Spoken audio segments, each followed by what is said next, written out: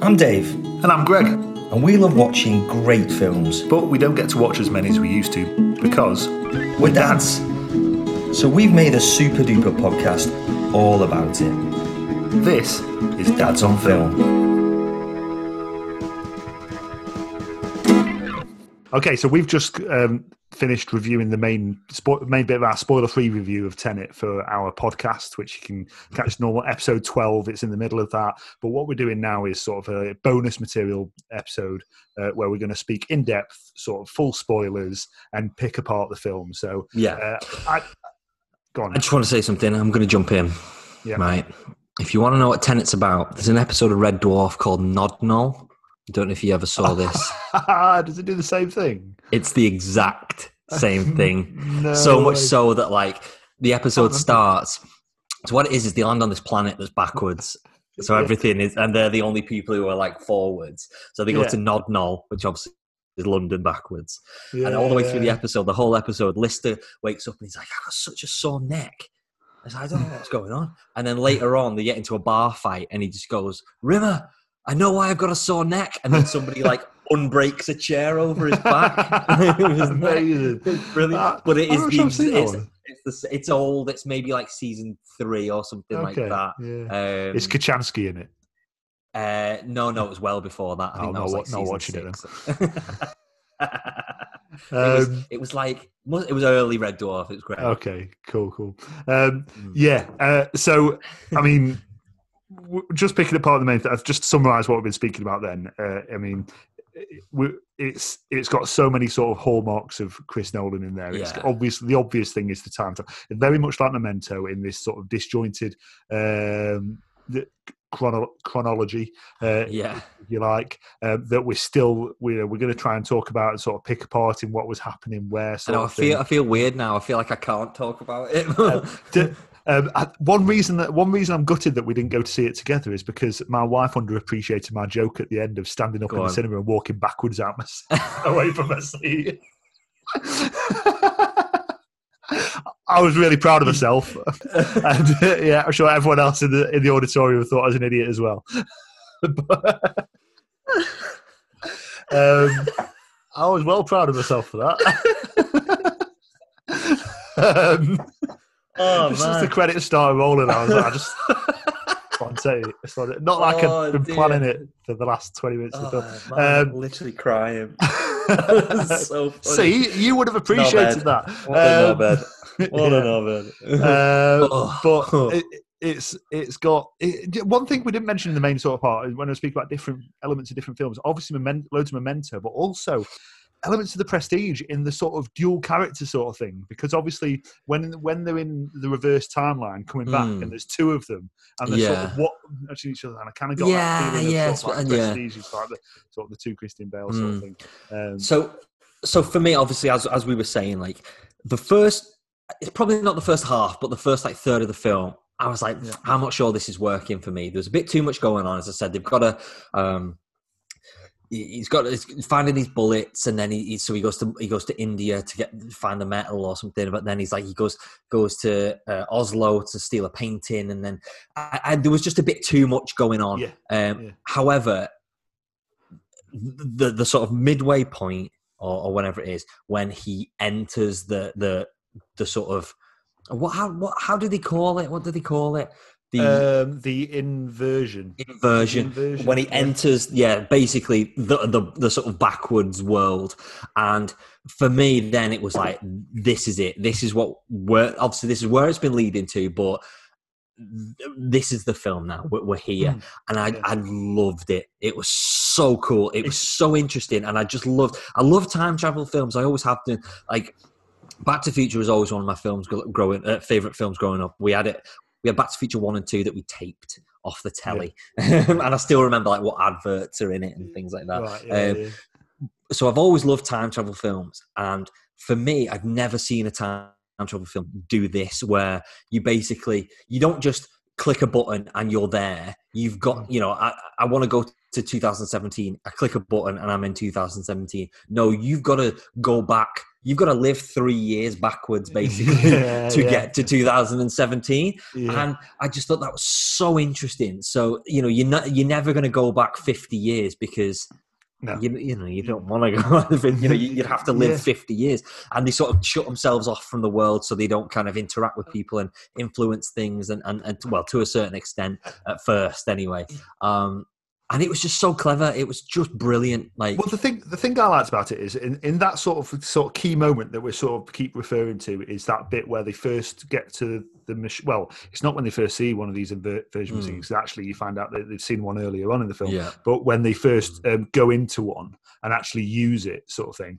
And what it does for the sort of 10 minutes after that is it's really, really instantly rewarding, because you have persevered for the best part of an hour, not really knowing what's going on and how everything sort of comes together.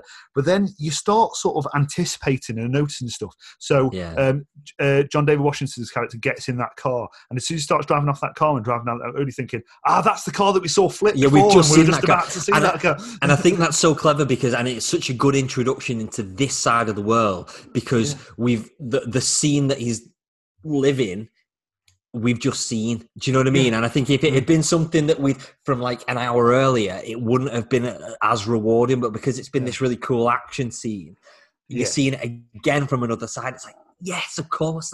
And because I was like, right, so Kenneth Branagh's just gone into there, and I'm like, but now he's in this car here, right? So how does that work? And then I was like, well, that car's going backward, and then, but then I was just like, oh, mate, that's brilliant. So clever.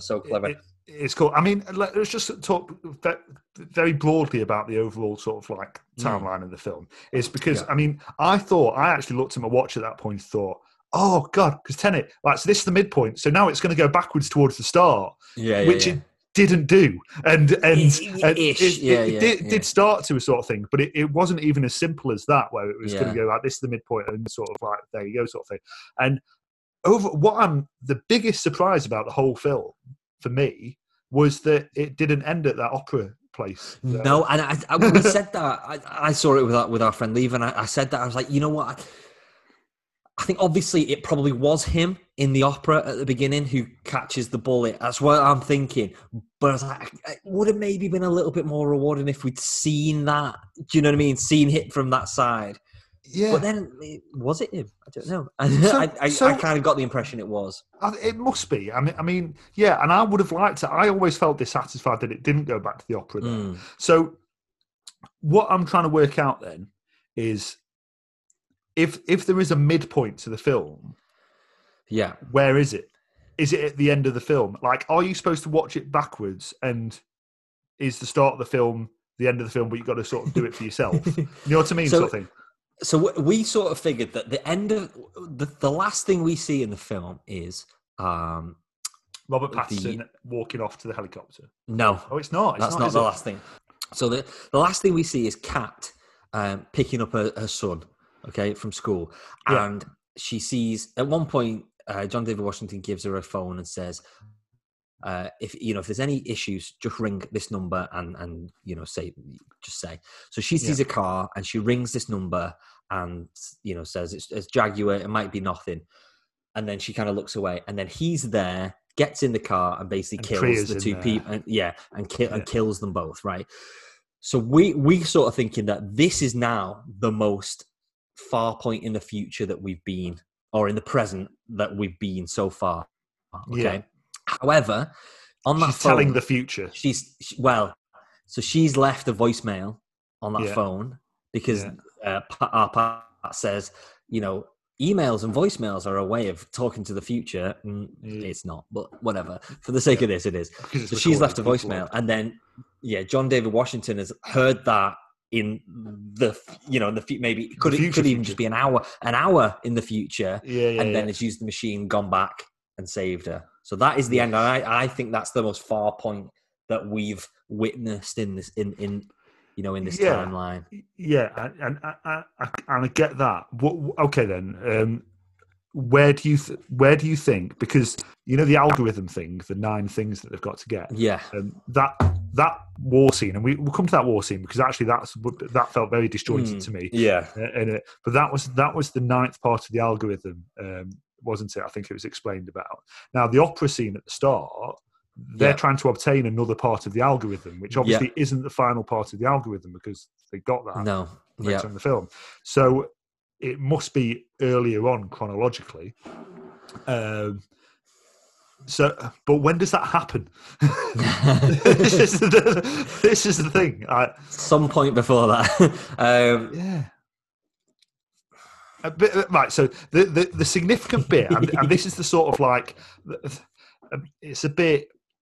This is the bit that is a little bit sort of like, it's Robert Pattinson's conversation at the end or towards the end with David Washington's character is basically explaining the film, and they explain that they've been friends long before, and basically saying this is the midpoint for John David Washington as protagonist. He's still got a lot to see.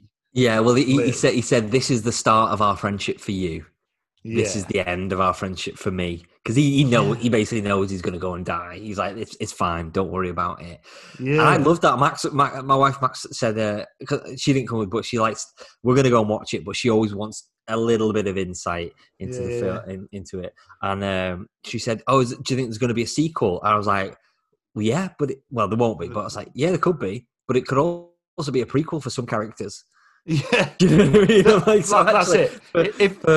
If Chris Nolan was it would be a prequel, but for John David Washington, it would be a sequel. I mean, Nolan is not that way inclined. No. If he wanted to make a sequel, he so easily could for this. I think I really wouldn't be surprised if they did some sort of like graphic novel or something like that. He's done that cool. kind of thing before. Yeah, that'd be cool. That's the biggest thing for me is that because when we see that opera scene at the start, because that is it's so big, and I want to know more about what's going on, and I'm watching it all thinking, God, I want to understand all this, and then as we said before, you're watching it all thinking, oh, it'll all come together, it's okay, and then and I'm thinking all the way through, we'll come back to this, and I'll understand what's going on here, and it doesn't come to that.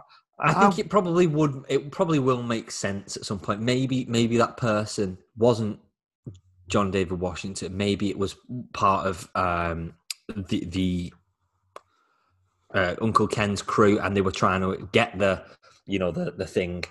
Yeah, but they got it anyway. But what I will say is, because on the drive home, Jane, my wife, started reading Wikipedia because she was her head was blank. She said, I need to read this to see what's going on.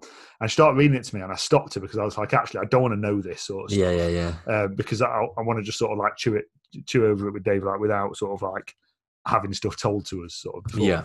But the one bit she did read out was that I hadn't realised in that opera scene at the start. Yeah, they had the red and blue. Ah, cool. So they're the bits to identify whether they're inverted. So that will mean more going back watching the film. Yeah, definitely. So some things because I suppose this kind of isn't a review, is it? We're just kind of talking about it. So the things I sort of noted whilst we were in it. First thing I noted was too much going on, as I said earlier, especially in the first half. Even before we got into the cool, time travel stuff, I just put kitchen fight. So there's a fight in a kitchen in a hotel. It was so good. So good. Like I've seen other, and I've seen other fight scenes in kitchens. There's one in what's the Raid 2. You've not even seen the Raid 1, Greg. I bought you. I've not. Is it there? I might just set you as homework to watch it. Nice. Well, there's an amazing fight scene in the kitchen in the Raid 2. However, this was like that. Thanks. You're welcome. It wasn't this like beautifully choreographed, fight scene, but it was just a grab whatever you can and beat the crap out of someone with it. So at one point he hits somebody with a cheese grater, hits them in the stomach with it, and then basically slides it across the face. And I'm like, oh, it's amazing! It's so good. So that was really, really cool. I really enjoyed that. What else? Hang on. Right, I tell you what I absolutely loved. Okay, so when they go to the airport in Oslo, and there's obviously the huge airplane crash, which they actually did. No, That was a real plane that they crashed. oh, Unbelievable. But so the fight scene. Okay, Yeah, so there's yeah. this fight scene when they're in this kind of like almost like not quite a vault, but where the kind of paintings and things like that are sort of stored. And it's a fight between John David Washington and somebody who's inverted. I suppose that's how we say it, isn't it? Yeah, and obviously at the end we find out it was him. And this was so clever, like so ridiculously clever, because you see this fight scene 25 minutes into the film, maybe a little bit longer, and you are so rooting for John David Washington in his suit, and you're like, oh my god, he's going to get shot, and and you're rooting for him. You're fully like on his side, and then 2 hours later, you see the exact same fight scene. Yeah, but you're rooting for the other character. Yeah. Do you know what I mean? Yeah. And although it's yeah. him, but I've never sort of had that before where you're seeing the same scene. All right, it's obviously they filmed it slightly differently and things like that, but you see it two different perspectives, and you root for both characters at different times in the film. I'm just like knocked out. It was so clever. But and the other thing about that is when the first time you're watching it, and the one that Robert Pattinson's character is fighting, and then he sort of like disappears, and you're like, oh, that was a bit weird. Like, you didn't really. What happened to him? There were two of them. Right? Where's he gone? And then obviously reveals later on that he had seen him without his helmet on. Yeah, he saw that it was him. And then when he chucks him his helmet, so clever, so cool, so clever. Yeah. Sorry, quickly. The other thing I did say, and I suppose this I don't know if this lets it down, but I clocked every single reverse character. So yes. So when obviously he's fighting in that scene, I'm like, it's obviously going to be himself. Obviously. Yeah. In the opera, I was like, even right at the beginning, I was like, that's going to be him. All right, that's still undecided whether it is him, but 90% sure it probably is. When Kat's character says, I saw a woman dive off the boat. And then this is literally like 20 minutes. I was like, that's going to be her. I was because I was almost clever though. When you actually see it, it's rewarding when it pays off. When it pays off, and it actually happens. But I've seen that kind of thing before in other films, and I cannot, just off the top of my head, I can't think what they were. But there's a lot of time travel films or time travel TV shows where similar kind of things happen. Where, there's going to be that's part of its rewatchability. There's going to be so many more of those. Let's call them Easter eggs. Of course, I said to Lever towards the beginning when he's in that kind of bunker with Clemens Posey or whatever, and she pulls that drawer out, and there's loads of like not artifacts, but loads of like things, and she's like, these are all remnants of the inverted objects. I guarantee some of them on second watch, you'll be like, oh, that was his watch, or something like that. I think I can imagine. Definitely. I mean, so just as, again, thinking off the top of my head for another Nolan film, so like in The Prestige, where there's a couple of like speeches at the start that sort of the kind of indirect ways of telling the audience of how to sort of see the film. So there's the bit with the canaries or birds or whatever, and it's saying about the kid saying where's his brother, sort of thing, and they see things that adults don't, and that is basically the whole film is sort of like summed up there. But there's another bit of that, again, it's with that Clemens Posey scene where she says to him, "Don't try to understand it, just feel it," and that is basically saying to the audience, "Don't worry." You don't really need to worry too much, think too much into it. Just sit back and enjoy it. I mean, I know what it is, a little bit sort of like almost breaking the fourth wall. It's almost like looking down the lens and saying, but that is the way you need to approach the film, is not worry too much about what you know. Yeah. And as I said, I don't think it'll be his classic. It is a very good film, and I think it's going to, as we said countless times, it's going to take a lot more, loads more watches for it to really sink in. It's so clever. It's far more clever than I think we even give it credit for at the minute, because again, we're going to pick up on so much more stuff. But I think initially walking out, I don't feel, I'm like, whoa, I'm wowed by the gimmick. Do you know what I mean? I think more than the actual sort of story itself. So I don't think it's going to be like it's not going to be up there with, like, you know, as we said, like The Dark Knight and things like that, which are our favorite Nolan films. Yeah. But it's definitely, I don't know. It's probably going to be fairly high up, I can imagine. Definitely, and I think it will. Yeah, I think the more people watch it and the more sort of people delve into it, it'll become better and better as people sort of understand it. Yeah, understand what's going on with that. I think it is something he's been building up to for sort of some time in terms of the way it's got elements of his other films, if you like. And like I said in my voice note earlier when I first came out, it is so ambitious. I mean, I can't think anyone else would even. Let alone, he does think about things in a completely different way that no one else would, but not just to come up with that as an idea, to actually make that film a reality and pull it off as a big budget film. I don't think anyone else would do it, and almost like whether it's perfect or whether it's kind of neither here nor there. He's done it. He's made that film. I was thinking that sort of halfway through it. I was thinking it's only a matter of time before somebody tries to make a film where, you know, part of the cast is reversed, the other part isn't. And as I say, for most of the time it worked, but we said earlier about the sort of end kind of battle, I suppose, to a certain extent. For me, it didn't quite work there. There was two, and maybe it's just me being thick, you know what I mean? But for me, I think that's when it just got a little bit too much. Yeah. Half of this one team are inverted, the other half aren't, and then it's kind of, and I was just a little bit like, right, okay, so Arpats has done that, but he's not, he's inverted, but then they're not, and then he's going back into there, but then he is inverted. And I thought, for me, it was like, I think it just got a little bit too much to kind of follow at once. Do you know what I mean? Yeah. And the thing is, for all of this reason, for the reason it's not an easy watch, and for the reason it takes a lot of thought and a lot of sort of like digestion, people are hating on it. I've only read seen headlines. Some people are hating on it. Some people are just completely sort of slating it.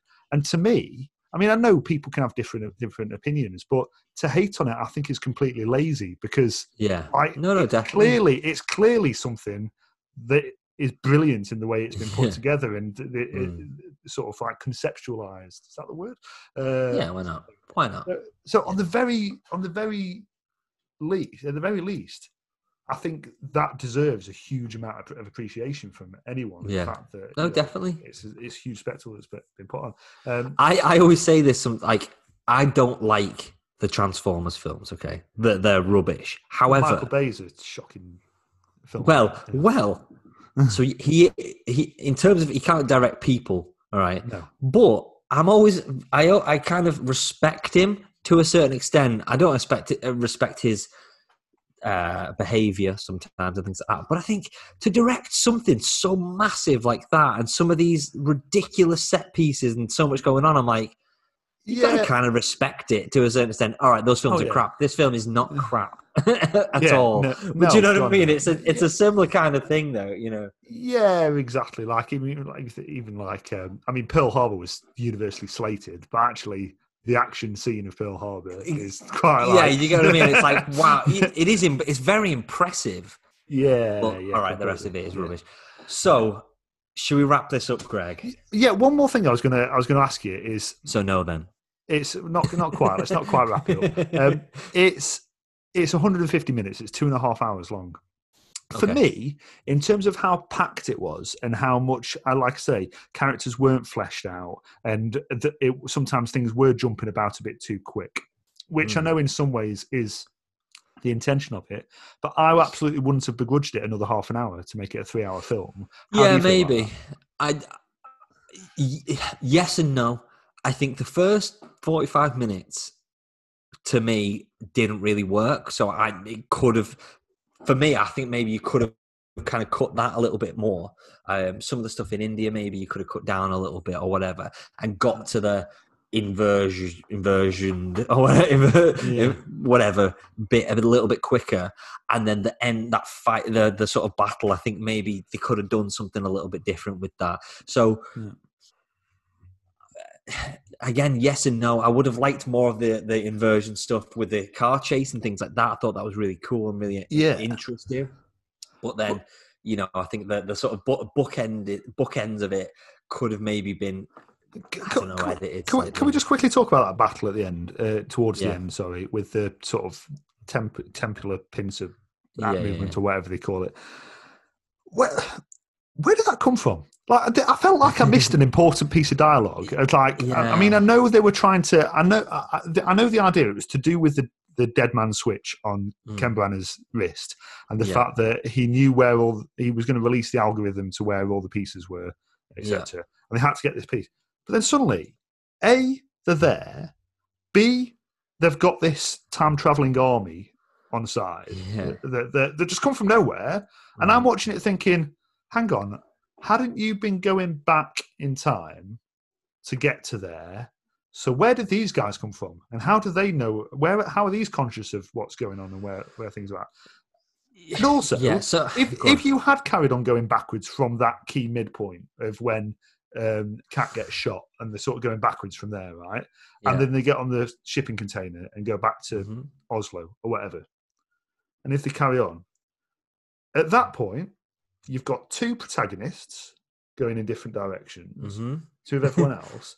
And then they invert again. So does that mean there's three of every character going? Because you got the one from originally forward, and then you got the two from there. And then they have the big battle scene at the end, at which point Robert Pattinson inversions again. So the thing with that is when they're in the kind of cave, we'll just call it a cave at the end. Where is that? What country is that? That's Russia. Oh, it's in Russia. Because I think that's his home, where his home was before it blew up. Okay. Uncle Ken's. I think the thing with that is Arpats, when they're there, Arpats is there twice because his. Again, this is obviously people listen to this, but his dead body's already there, isn't it? Yeah. Yeah. Yeah, so, and the dead body gets there after he walks off to the helicopter after the conversation with. But he is already there, though, isn't he? Because he jumps. Yeah, because he sees the tag opens on his the back. gate, and then but he jumps up. The bullet comes out. He opens the gate, and then legs it. I think, or something. That bit for me, I was like, right, okay. We never see this guy's face because obviously the payoff is you see the tag on his bag at the end. Yeah. But I'm like, but then when he jumps up, takes the bullet for him, and I was just a bit. It was quite muddled. It was a bit heavy-handed, that bit for me personally. Why didn't they just go back further and just kill Kenneth Branagh when he was a kid? Yeah. No, I know. That'll solve it. Yeah. Exactly. But anyway, what I'm thinking. I know, because that's the grandfather paradox, isn't it? I know. Yeah. Well, that's true. Yeah. And I am watching it all, thinking, I don't know where the plot holes are, but I know there must be loads. And this cannot be watertight. Like this, and I'm sure Chris Nolan's like, yeah. But I suppose that's it. You don't have to understand it. You just go with it, basically. Yeah. There we go. So, Greg, I think we should wrap this up. Yeah, let's wrap it up. I'm going to ask you a question. Ask me. Okay. And I will have already asked you a similar question earlier on. Would you say, Greg, this film was Kill Bill or Jack and Jill? I'd definitely say it's Kill Bill. And again, this is all just because people won't like Kill Bill, but I'm just taking it as if Kill Bill is a good film, and Adam Sandler's Jack and Jill is a terrible film. So yeah, I think basically what I'm saying to you, Greg, is this a good film or a bad film? It's a good film. It's a good film. I mean, even I don't like the binary aspect to these questions, but it's definitely worth going and seeing. You're probably going to hate it for the first 45 minutes, but just go with it. Just go with it and feel it. And come out and see what you think, and then go and watch it again. And yeah. I think it's a very good point. I think a lot of people are not going to like this film, and I think a lot of people are going to come away going, "That was rubbish. I'm not going to watch that again," because they don't quite get it. Do you know what I mean? So I think I don't know. Watch this space with that one, really. Well, yeah. I mean, like I said, completely see why he was so determined for it to have a theatrical release, because people are going to pay again and again to go and see it. Some are. I mean, for every person who is turned off by by it, there'll be someone who goes back to watch it again. Yeah, definitely. I think. So we're interested to know what you guys think. We've had a message from Mike. He saw it today as well, and he sent us this. Hi guys, just been and seen Tenet and thought I'd drop you a quick message to give you my thoughts on it. Really enjoyed the film overall. I thought the first 45 minutes it was very James Bond-esque, the way it seemed to set up. But then the more the film went on and the more sort of complex and the other things that come into play, I thought that stepped away from James Bond, which was better. Really liked John Washington. I thought he was brilliant in it. I really like that, and I like Robert Pattinson as well. Megan, she said she was pleasantly surprised by Robert Pattinson, although I wasn't a massive fan of his accent, but I think that's a common British thing where you have to be very, very British. I think maybe in a similar way to Inception, watching it a second or third time, you'll see different things. You might understand a little bit more of different sides of it, as well as notice some of the finer nuances in there. One thing I did notice though is when they were in Pompeii and they were sort of up on a high ledge, that looked like a really awful green screen. But yeah, apart from that, enjoyed the film. Anyway, keep up the good work, guys. I've been really enjoying the podcast and can't wait to hear your thoughts. Oh, cheers, mate. Yeah, it's nice that. Nice. Thanks for input. It's there's a lot of similarities there. There's a lot of similarities there from some of the things we've discussed as well. Yeah, definitely. I like the Bond reference. We didn't touch on that much. No. But it is very Bondy, isn't it? What they've taken the Empire tag, haven't they? So someone from Empire said it's Bond on acid, so they've gone with that. Yeah. It's like sort of tagline for all the promotional material, haven't they? But yeah, it's definitely Bond-esque and like you said, lots of rewatchability. So there we go. That was Tenet. It's all roads lead to Tenet, Greg, and we've got there. Yeah, I can't believe it. I actually can't believe we went to the cinema. It was amazing. Absolutely. Got my popcorn, got my drink. Yeah, it was ace. Yeah. How busy was you? Do you think it was at COVID capacity? It wasn't busy. No, mine was dead. Was not. Yeah, it was dead. We had an entire row for ourselves. Yeah, so did me and Lever. Yeah, Lever and I. Which is worrying. I think. I know it's midweek. Yeah, midweek afternoon. But there was the cinema I watched it in. It was a Cineworld, and it was on every single screen. Yeah, all throughout the day. So, I think I think people are going to be there. Probably. When you go online, my cinema, it said it's got 156 showings of it that were bookable. So I think that's over like a week or 2 weeks or something like that. Which is just a lot. So let us know your thoughts if you've seen Tenet, please. Yeah.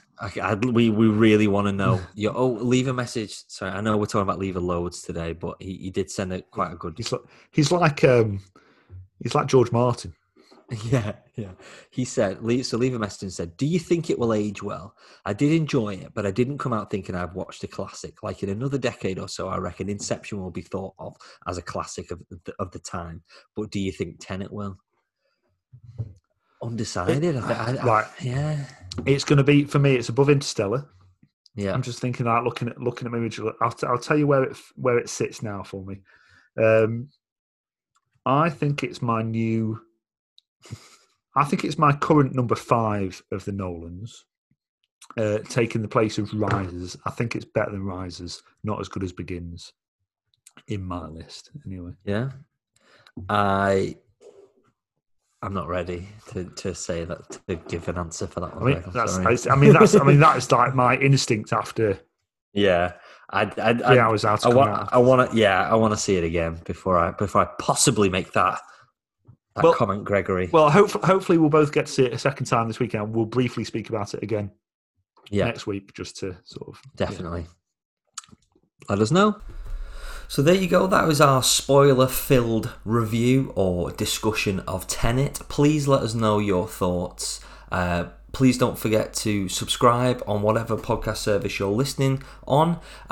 Please rate us, please share us with your friends and family, and please give us a follow on social media, Instagram, Facebook and Twitter at Dads on Film Pod.